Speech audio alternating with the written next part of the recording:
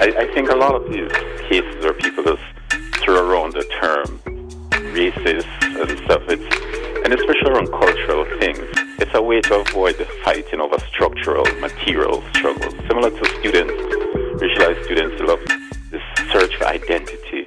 Oh, we're searching for blackness. We're searching, this is cultural appropriation. We have police violence. We have racist employment practices.